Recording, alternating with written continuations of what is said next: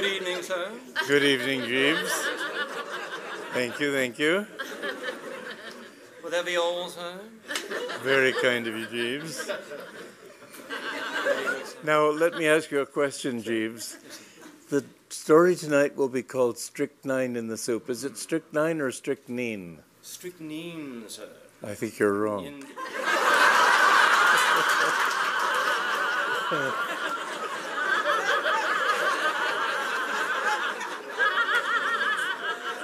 Indeed, sir. Jeeves knows all. I have a very crummy American dictionary which says strychnine, and I'm sure you're right for the English. Will be all, sir? That will be all. Thank you, sir.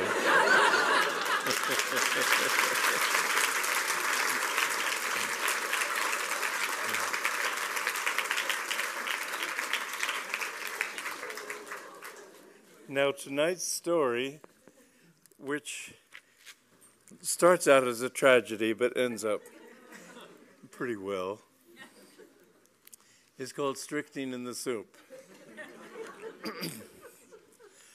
From the moment the draft stout entered the bar parlor of the Angler's Rest, it had been obvious that he was not his usual cheery self.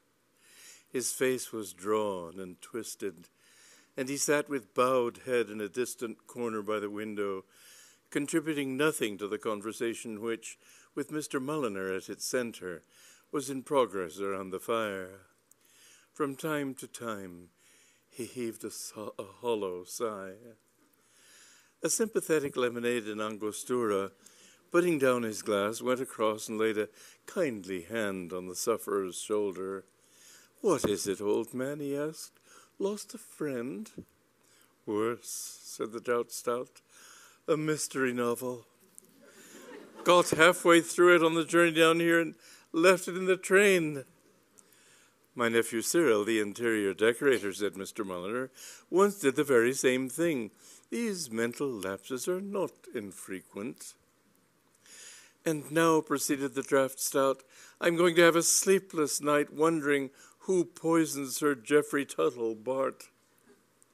"The Bart was poisoned, was he?" "You never said a truer word. Personally, I think it was the vicar who did him in. He was known to be interested in strange poisons." Mr. Mulliner smiled indulgently. "It was not the vicar," he said. "I happen to have read the Murglow Manor mystery. The guilty man was the plumber." "What plumber?" "The one who comes in chapter 2 to mend the shower bath. Sir Geoffrey had wronged his aunt in the year 96, so he fixed a snake in the nozzle of the shower bath with glue. And when Sir Geoffrey turned on the stream, the hot water melted the glue. This released the snake, which dropped through one of the holes, bit the baron into the leg, and disappeared down the waste pipe." "But that can't be right," said the draft stout. "Between chapter 2 and the murder there was an interval of several days." "The plumber forgot his snake and had to go back for it," explained Mr. Mulliner. "I hope this revelation will prove sedative." "I feel a new man," said the draft stout. I'd have lain awake all night worrying about that murder." "I suppose you would. My nephew Cyril was just the same. Nothing in this modern life of ours," said Mr. Mulliner, taking a sip of his hot Scotch and lemon, "is more remarkable than the way in which the mystery novel has gripped the public. Your true enthusiast, deprived of his favorite reading, will stop at nothing in order to get it. He is like a victim of the drug habit when withheld from cocaine. My nephew Cyril, amazing the things we'll leave in trains of the set of small lager, bags, umbrellas, even stuffed chimpanzees occasionally, I've been told. I heard a story the other day." "My nephew Cyril," said Mr. Mulliner, "had a greater passion for mystery stories than anyone I have ever met. I attribute this to the fact that, like so many interior decorators, he was a fragile, delicate young fellow, extremely vulnerable to any ailment that happened to be going the rounds. Every time he caught mumps or influenza or German measles or the like, he occupied the period of convalescence in reading mystery stories. And as the appetite grows by what it feeds on, he had become, at the time at which this narrative opens, a confirmed addict. Not only did he devour every volume of this type on which he could lay his hands, but he was also to be found at any theatre which was offering the kind of drama where skinny arms come unexpectedly out of the chiffonier, and the audience feels a mild surprise if the lights stay on for 10 consecutive minutes. And it was during a performance of The Grey Vampire at the St. James that he found himself sitting next to Amelia Bassett, the girl whom he was to love with all the stored-up fervor of a man who had hitherto been inclined rather to edge away when in the presence of the other sex. He did not know her name was Amelia Bassett. He had never seen her before.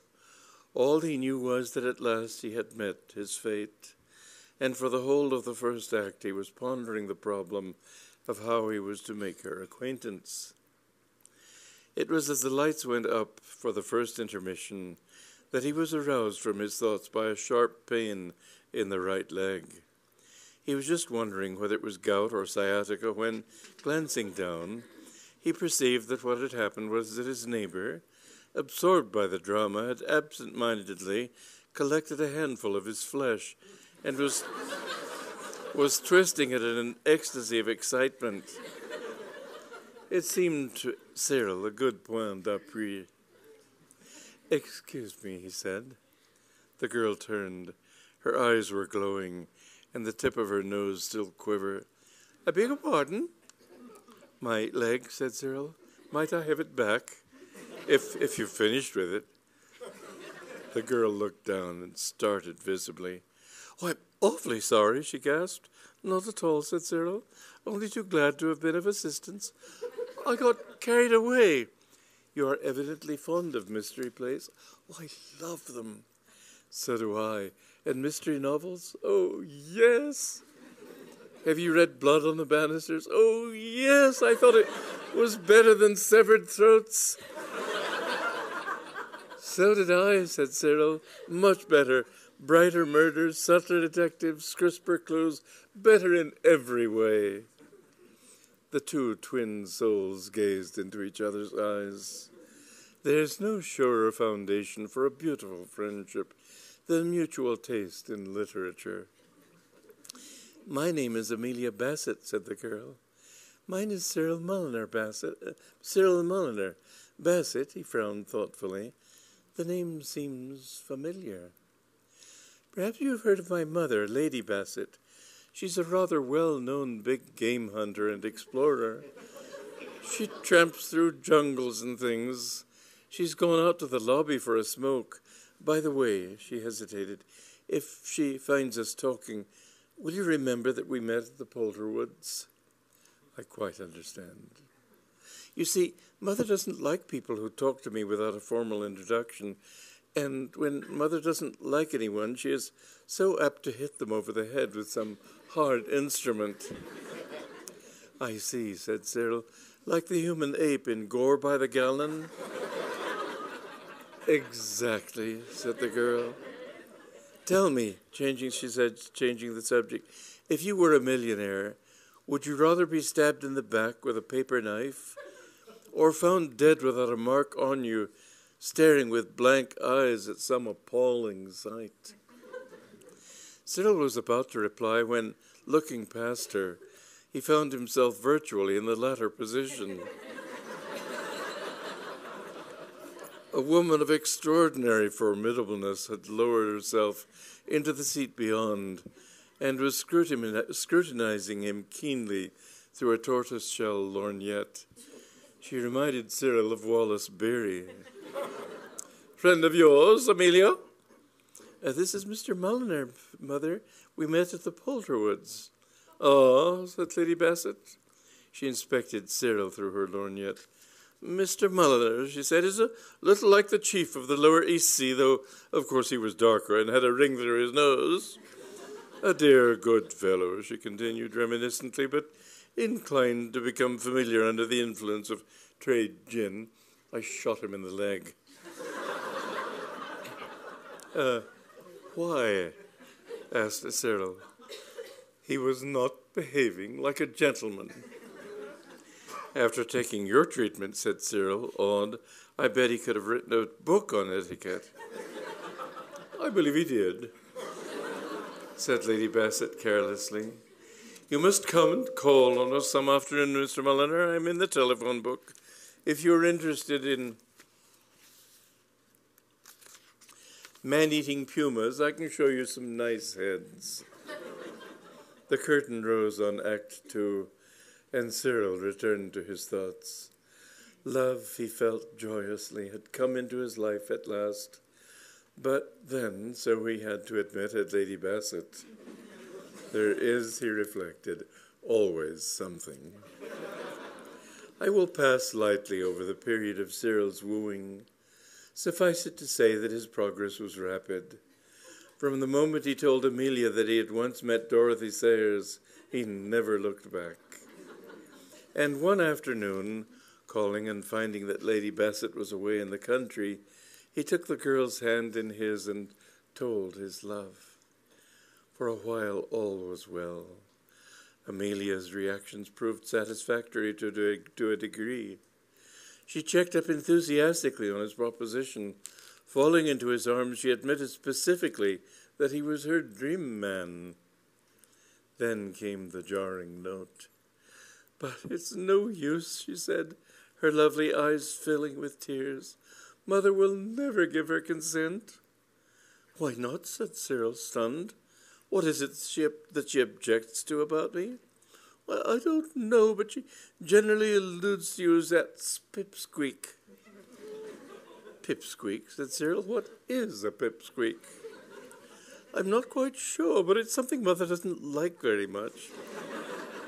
It's a pity she ever found that you were an interior decorator. An honorable profession, said Cyril a little stiffly.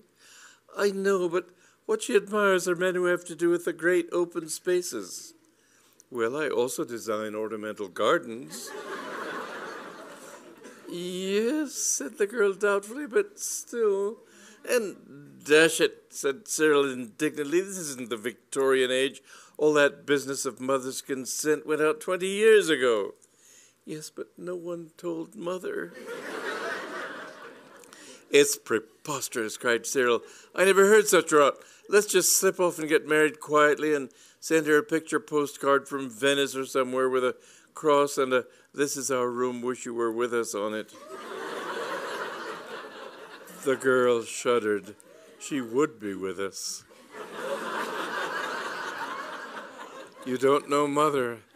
The moment she got that picture postcard, she would come over to wherever we were and put you across her knee and spank you with a hairbrush.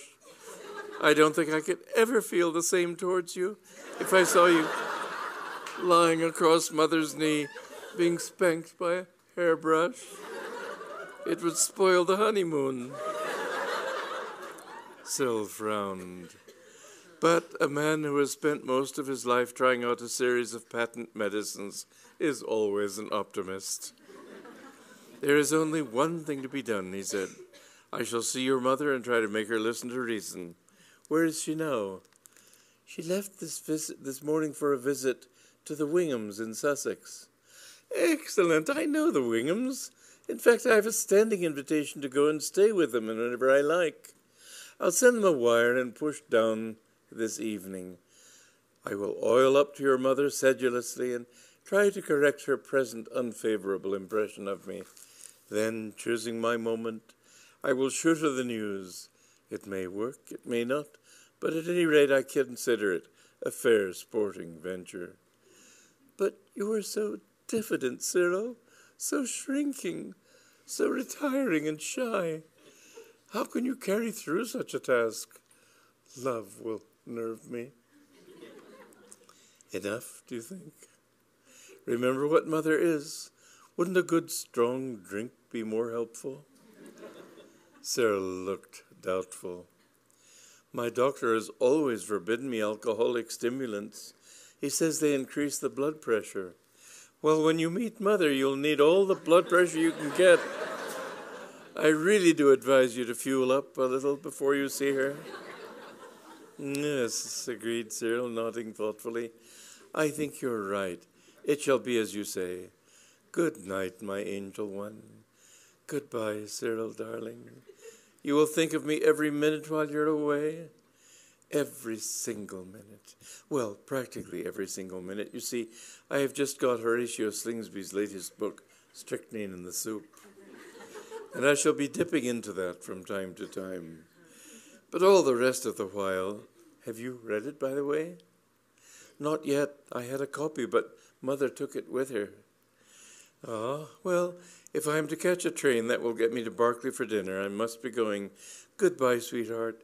And never forget that Gilbert Glendale in The Missing Toe won the girl he loved, in spite of being up against two mysterious stranglers and the entire Black Mustache gang. He kissed her fondly and went off to pack. Berkeley Towers, the country seat of Sir Mortimer and Lady Wingham, was 2 hours from London by train.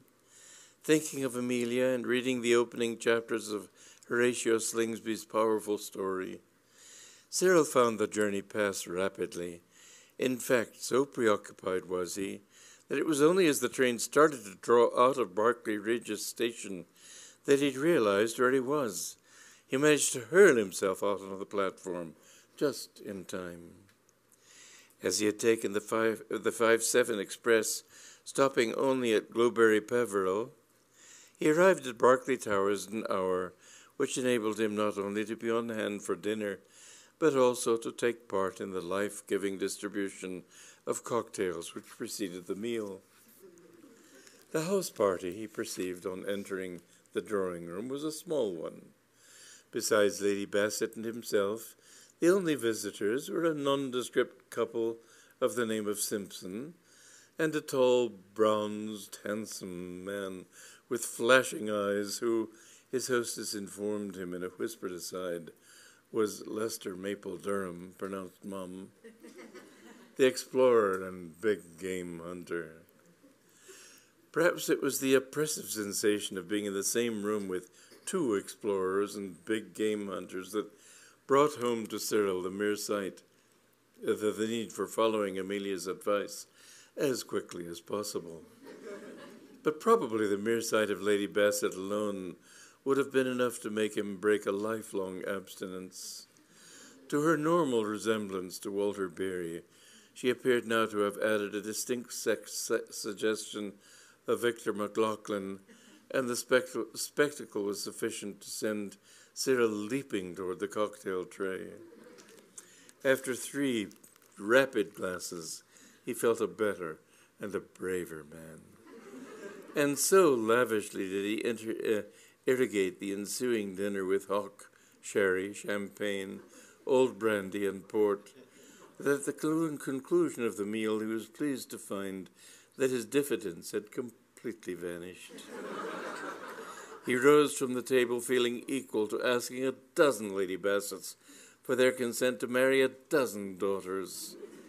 In fact, as he confided to the butler, prodding him genially in the ribs as he spoke, if Lady Bassett attempted to put any dog on him, he would know what to do about it. He made no threats, he explained to the butler. He simply stated that he would know what to do about it. The butler said, "Very good, sir, thank you, sir," and the incident closed. It had been Cyril's intention, feeling as he did, in this singularly uplifted, dominant frame of mind, to get hold of Amelia's mother and start oiling up to her immediately after dinner. But what with falling into a doze in the smoking room and then getting into an argument on theology with one of the underfoot men whom he met in the hall, he did not reach the drawing room until nearly 10:30, and he was annoyed on walking in with a merry cry of "Lady Bassett, call for Lady Bassett" on his lips, to discover that she had retired to her room. Had Cyril's mood been even slightly less elevated, this mood might have acted as a check on his enthusiasm. So generous, however, had been Sir Mortimer's hospitality that he merely nodded 11 times to indicate comprehension, and then, having ascertained that his quarry was roosting in the blue room, sped thither with a brief tally-ho. Arriving at the blue room, he banged heartily on the door and breezed in. He found Lady Bassett propped up with pillows. She was smoking a cigar and reading a book. And the book, Cyril saw with intense surprise and resentment, was none other than Horatio Slingsby's Strychnine in the Soup. The spectacle brought him to an abrupt halt. "Well, I'm dashed," he cried. "Well, I'm blowed. What do you mean by pinching my book?" Lady Bassett had lowered her cigar. Now she raised her eyebrows. "What are you doing in my room, Mr. Mulliner?" "It's a little hard," said Cyril, trembling with self-pity. "I go to enormous expense to buy detective stories, and no sooner is my back turned than people rush about the place, sneaking them." "This book belongs to my daughter Amelia." "Good old Amelia," said Cyril cordially, "one of the best. I borrowed it to read on the train. Now will you kindly tell me what you are doing in my room, Mr. Mulliner?" Cyril smote his forehead. "Of course, I remember now. It all comes back to me. She told me you had taken it. And what's more, I've suddenly recollected something which clears you completely. I was hustled and bustled at the end of the journey. I sprang to my feet, hurled the bags onto the platform, in a word, lost my head, and like a chump, I went and left my copy of Strychnine in the Soup on the train. Well, I can only apologize." "You can not only apologize, you can also tell me what you are doing in my room." "What I'm doing in your room?" "Exactly." "Ah," said Cyril, sitting down on the bed, "you may well ask." "I have asked 3 times. Cyril closed his eyes. For some reason his mind seemed cloudy and not at its best. "If you are proposing to sleep here, Mr. Mulliner," said Lady Bassett, "tell me, and I shall know what to do about it." The phrase touched a chord in Cyril's memory. He recollected now his reasons for being where he was. Opening his eyes, he fixed them on her. "Lady Bassett," she said, "you are, I believe, an explorer?" "I am." "In the course of your explorations, you have wandered through many a jungle in many a distant land?" "I have." "Tell me, Lady Bassett," said Cyril keenly, "while making a pest of yourself to the denizens of those jungles, did you notice one thing?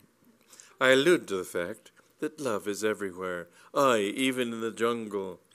Love, independent of bounds and frontiers of nationality and species, works its spell on every living thing, so that no matter whether an individual be a Congo native, an American songwriter, a jaguar, an armadillo, a bespoke tailor, or a tsetse fly, he will infallibly seek his mate.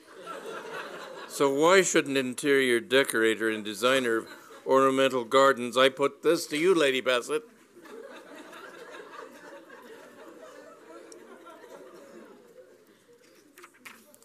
"Mr. Mulliner," said his roommate, "you are blotto." Cyril waved his hand in a spacious gesture and fell off the bed. "Blotto I may be," he said, resuming his seat, "but nonetheless, argue as you will, you can't get away from the fact that I love your daughter Amelia." There was a tense pause. "What did you say?" said Lady Bassett. "When?" said Cyril absently.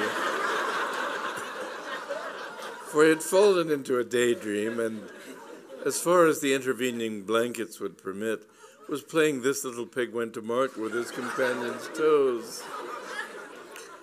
"Did I hear you say, my daughter Amelia?" "Gray-eyed girl, medium height, sort of browny red hair," said Cyril, to assist her memory. "Dash it, you must know Amelia. She goes everywhere, and let me tell you something, Mrs. I've forgotten your name. We're going to be married if I can obtain her foul mother's consent. Speaking as an old friend, what would you say my chances were? Extremely slight. Eh? Seeing that I am Amelia's mother? Cyril blinked, genuinely surprised. What, so you are? Oh, I didn't recognize you. Have you been there all the time? I have. Suddenly, Cyril's gaze hardened. He drew himself up stiffly. What are you doing in my bed? He demanded. This is not your bed. Then whose is it? Mine.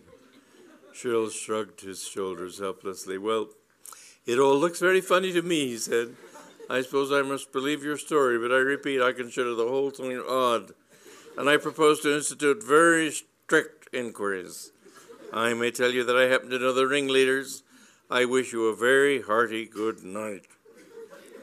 It was perhaps an hour later that Cyril, who had been walking on the terrace in deep thought, repaired once more to the Blue Room in quest of information.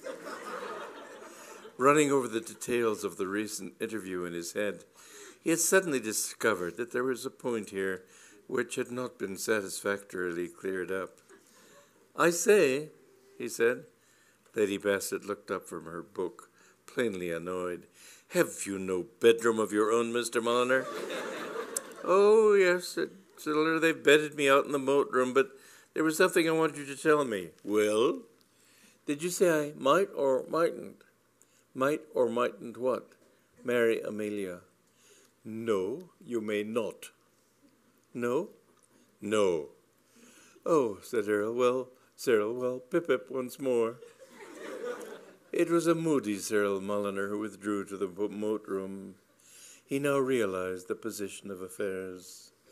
The mother of the girl he loved refused to accept him as an eligible suitor.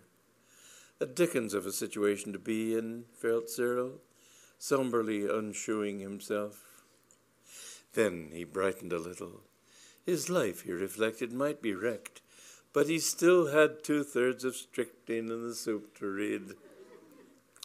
At the moment when the train reached Berkeley Regis Station, Cyril had just got to the bit where Detective Inspector Mould looks through the half-open cellar door and, drawing in his breath with a sharp hissing sound, recoils in horror. It was obviously going to be good. He was just about to proceed to the dressing table where he presumed the footman had placed the book on unpacking his bag when an icy stream seemed to flow down the center of his spine, and the room and its contents danced before him. Once more he remembered that he had left the volume in the train. He uttered an animal cry and tottered to a chair. The subject of bereavement is one that has often been treated powerfully by poets, who have run the whole gamut of the emotions while laying bare for us the agony of those who have lost parents, wives, children, gazelles, money, fame, dogs, cats, doves, sweethearts, horses, and even collar studs. But no poet yet has treated of the most poignant bereavement of all, that of a man halfway through a detective story who finds himself at bedtime without the book. Cyril did not care to think of the night that lay before him. Already his brain was lashing itself from side to side like a wounded snake as it sought for some explanation of Inspector Mould's strange behavior. Horatio Slingsby was an author who could be relied upon to keep faith with his public. He was not the sort of man to fob the reader off in the next chapter with the statement that what had made Inspector Mould look horrified was the fact that he had suddenly remembered that he had forgotten all about the letter his wife had given him to post. If looking through cellar doors disturbed a Slingsby detective, it was because a dismembered corpse lay there, or at least a severed hand. A soft moan as of something in torment escaped Cyril. What to do? Even a makeshift substitute for strychnine in the soup was beyond his reach. He knew so well what he would find if he went to the library in search of something to read. Sir Mortimer Wingham was heavy and country squirish. His wife affected strange religions. Their literature was in keeping with their tastes. In the library there would be books on Baha'ism, volumes in old leather of the Rural Encyclopedia, My 2 Sunny Years in Ceylon by the Reverend Orla Waterbury, but of anything that would interest Scotland Yard, of anything with a bit of blood in it and a corpse or two into which a fellow could get his teeth, not a trace. What then, coming right back to it, what to do? And suddenly, as if in answer to the question, came the solution. Electrified, he saw the way out. The hour was now well advanced. By this time, Lady Bassett must surely be asleep. Strychnine and the soup would be lying on the table beside her bed. All he had to do was creep in and grab it. The more he considered the idea, the better it looked. It was not as if he did not know the way to Lady Bassett's room, or the topography of it when he got there. It seemed to him as if most of his later life had been spent in Lady Bassett's room. He could find his way about it with his eyes shut. He hesitated no longer. Donning a dressing gown, he left his room and hurried along the passage. Pushing open the door of the blue room and closing it softly behind him, Cyril stood for a moment, full of those emotions which come to a man revisiting some long familiar spot. There the old room was, just the same as ever. How it all came back to him. The place was in darkness, but that did not deter him. He knew where the bed table was, and he made for it with stealthy steps. In the manner in which Cyril Mulliner advanced toward the bed table, there was much which would have reminded Lady Bassett, had she been an eyewitness, of the furtive prowl of the lesser iguanodon tracking its prey. In only one respect did Cyril and this creature of the wild differ in their technique. Iguanodons, and this applies not only to the lesser, but to the larger iguanodon, seldom, if ever, trip over cords on the floor and bring the lamps to which they are attached crashing to the floor like a ton of bricks. Cyril did. Scarcely had he snatched up the book and placed it in the pocket of his dressing gown when his foot became entangled in the trailing cord, and the lamp on the table leaped nimbly into the air, and to the accompaniment of a sound not unlike that made by 100 plates, coming apart simultaneously in the hands of 100 scullery maids, nosedived to the floor and became a total loss. At the same time, Lady Bassett, who had been chasing a bat out of the window, stepped in from the balcony and switched on the lights. To say that Cyril Mulliner was taken aback would be to understate the facts. Nothing like his recent misadventure had happened to him since his 11th year, when going surreptitiously to his mother's cupboard for jam. He had jerked 3 shelves down on his head, containing milk, butter, homemade preserves, pickles, cheese, eggs, caked and potted meat. His feelings on the present occasion closely paralleled that boyhood thrill. Lady Bassett also appeared somewhat discomposed. "You," she said. Cyril nodded, endeavoring the while to smile in a reassuring manner. "Hello," he said. His hostess's manner was now one of unmistakable displeasure. "Am I not to have a moment of privacy, Mr. Mulliner?"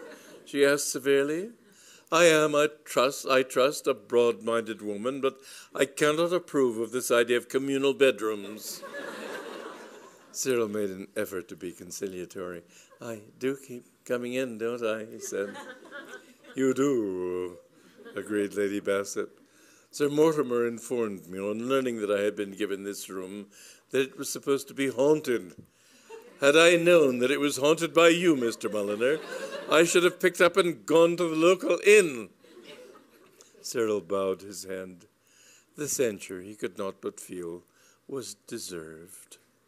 I admit, he said, that my conduct has been open to criticism. In extenuation, I can but plead my great love. This is no idle social call, Lady Bassett. I looked in because I wished to take up again this matter of my marrying your daughter, Amelia. You say I can't. Why can't I? Answer me that, Lady Bassett. I have other views for Amelia, said Lady Bassett stiffly. When my daughter gets married, it will be not to a spineless, invertebrate product of our modern hothouse civilization, but to a strong, upstanding, keen-eyed, two-fisted he-man of the open spaces. I have no wish to hurt your feelings, Mr. Mulliner, she continued more kindly, but you must admit that you are, when all is said and done, a pipsqueak. I deny it, cried Cyril warmly. I don't even know what a pipsqueak is.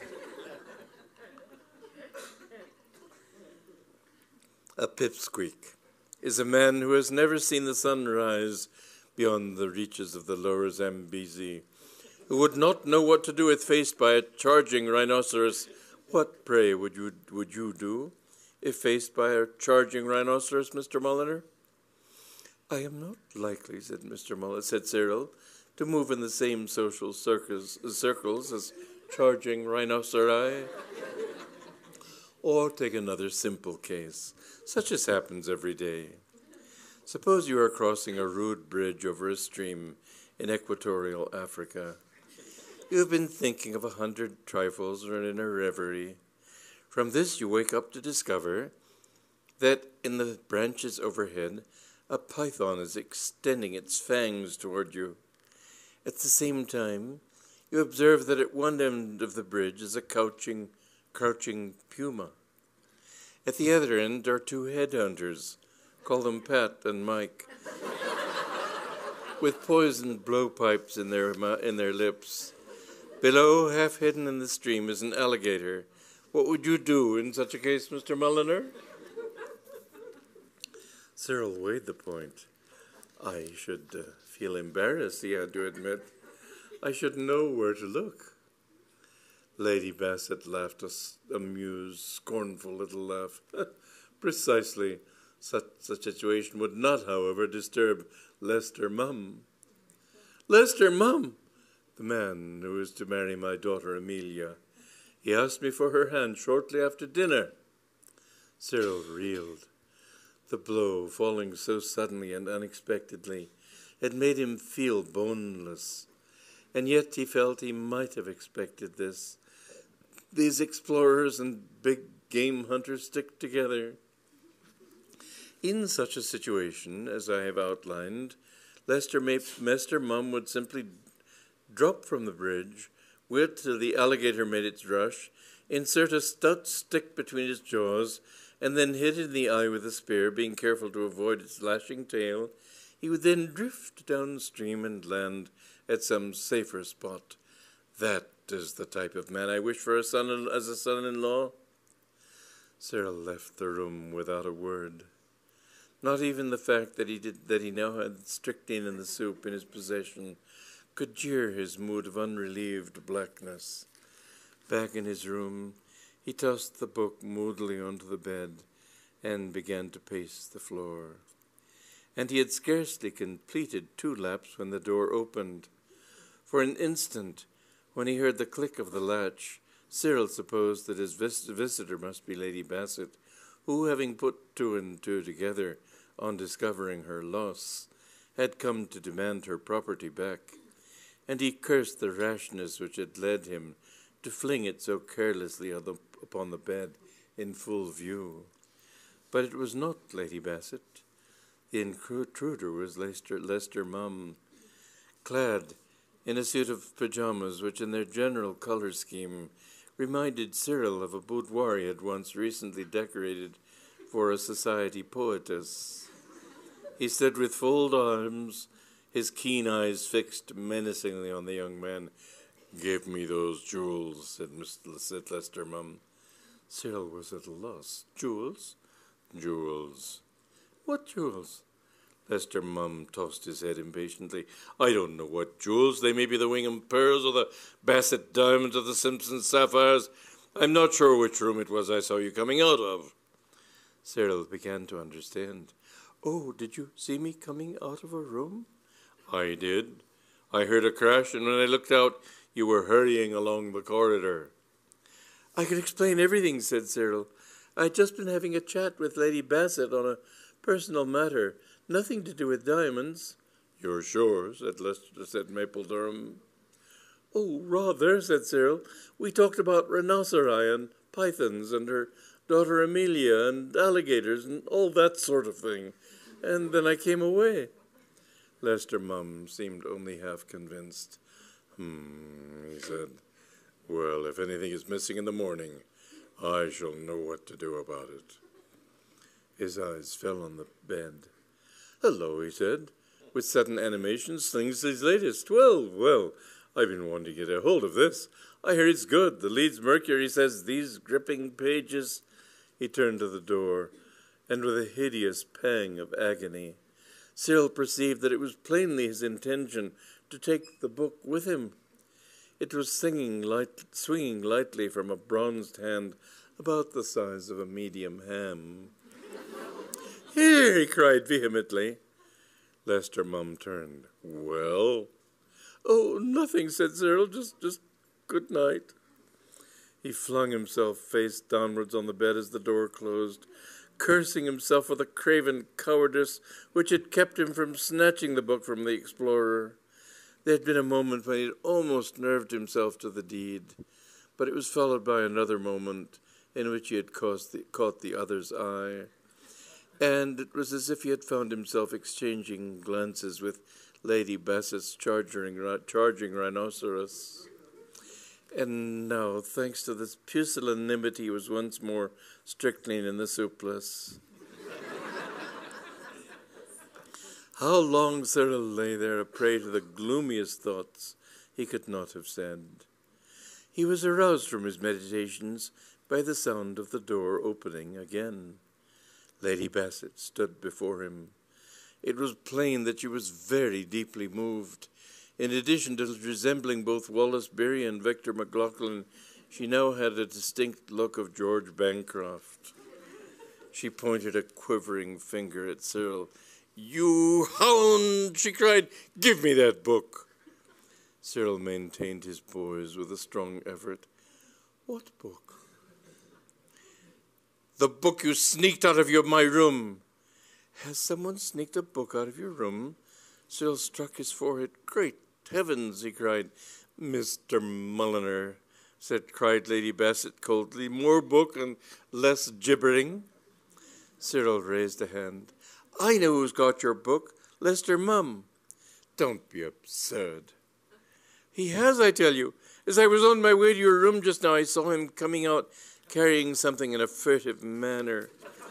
I remember wondering a bit at the time. He's in the clock room.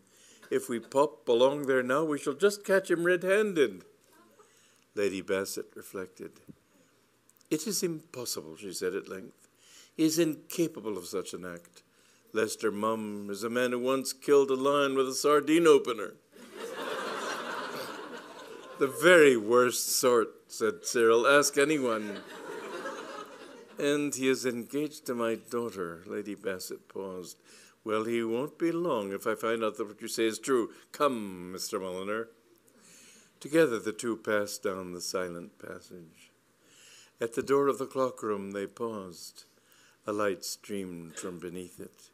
Cyril pointed silently to this sinister evidence of reading in bed, and noted that his companion stiffened and said something to herself in an undertone, in what appeared to be some sort of native dialect. The next moment she had flung the door open and with a spring like that of a crouching zebu had leaped to the bed and wrenched the book from Lester Mum's hands. "So," said Lady Bassett. "So," said Cyril, feeling he could not do better than follow the lead of such a woman. "Hello," said Lester Durham, surprised. "Something the matter?" "So, it was you who stole my book." "Your book?" said Lester Mum. "I borrowed this from Mr. Mulliner there." "A likely story," said Cyril. "Lady Bassett is aware that I left my copy of Strychnine in the soup in the train." "Certainly," said Lady Bassett. "It is no use talking, young man. I have caught you with the goods. And let me tell you one thing that may be of interest. If you think that after a dastardly act like this you are going to marry Amelia, forget it." "Wipe it right out of your mind," said Cyril. But listen." "I will not listen. Come, Mr. Mulliner." She left the room, followed by Cyril. For some moments they walked in silence. "A merciful escape," said Cyril. "For whom?" "For Amelia. My gosh, think of her tied to a man like that. Must be a relief to you to feel that she's going to marry a respectable interior decorator." Lady Bassett halted. They were standing outside the moat room now. She looked at Cyril, her eyebrows raised.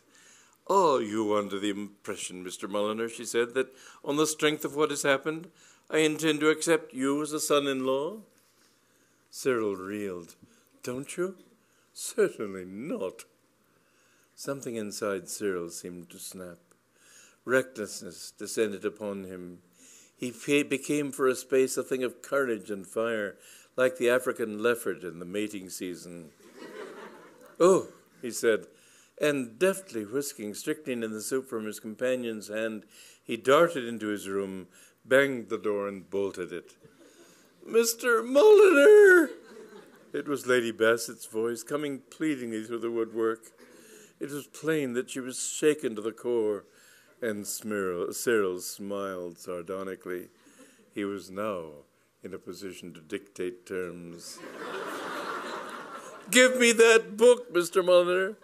"Certainly not," said Cyril. "I intend to read it myself. I hear good reports of it on every side. The people's intelligence is as vigorous and absorbing." A low wail from the other side of the door answered him. "Of course," said Cyril suggestively. "If it were my future mother-in-law who were speaking, her word would naturally be law." There was a silence outside. "Very well," said Lady Bassett. "I may marry Aurelia?" "You may." Cyril unbolted the door. "Come, mother," he said, in a soft, kindly voice. "We will read it together down in the library." Lady Bassett was still shaken. "You will make Amelia a good husband?" "Grade A," as Cyril assured her. "Well, even if you don't," said Lady Bassett resignedly, "I can't go to bed without that book. I had just got to the bit where Inspector Mold is trapped in the underground den of the faceless fiend." Cyril quivered. "Is there a faceless fiend?" "There are two faceless fiends," said Lady Bassett. "My gosh," said Cyril, "let's hurry."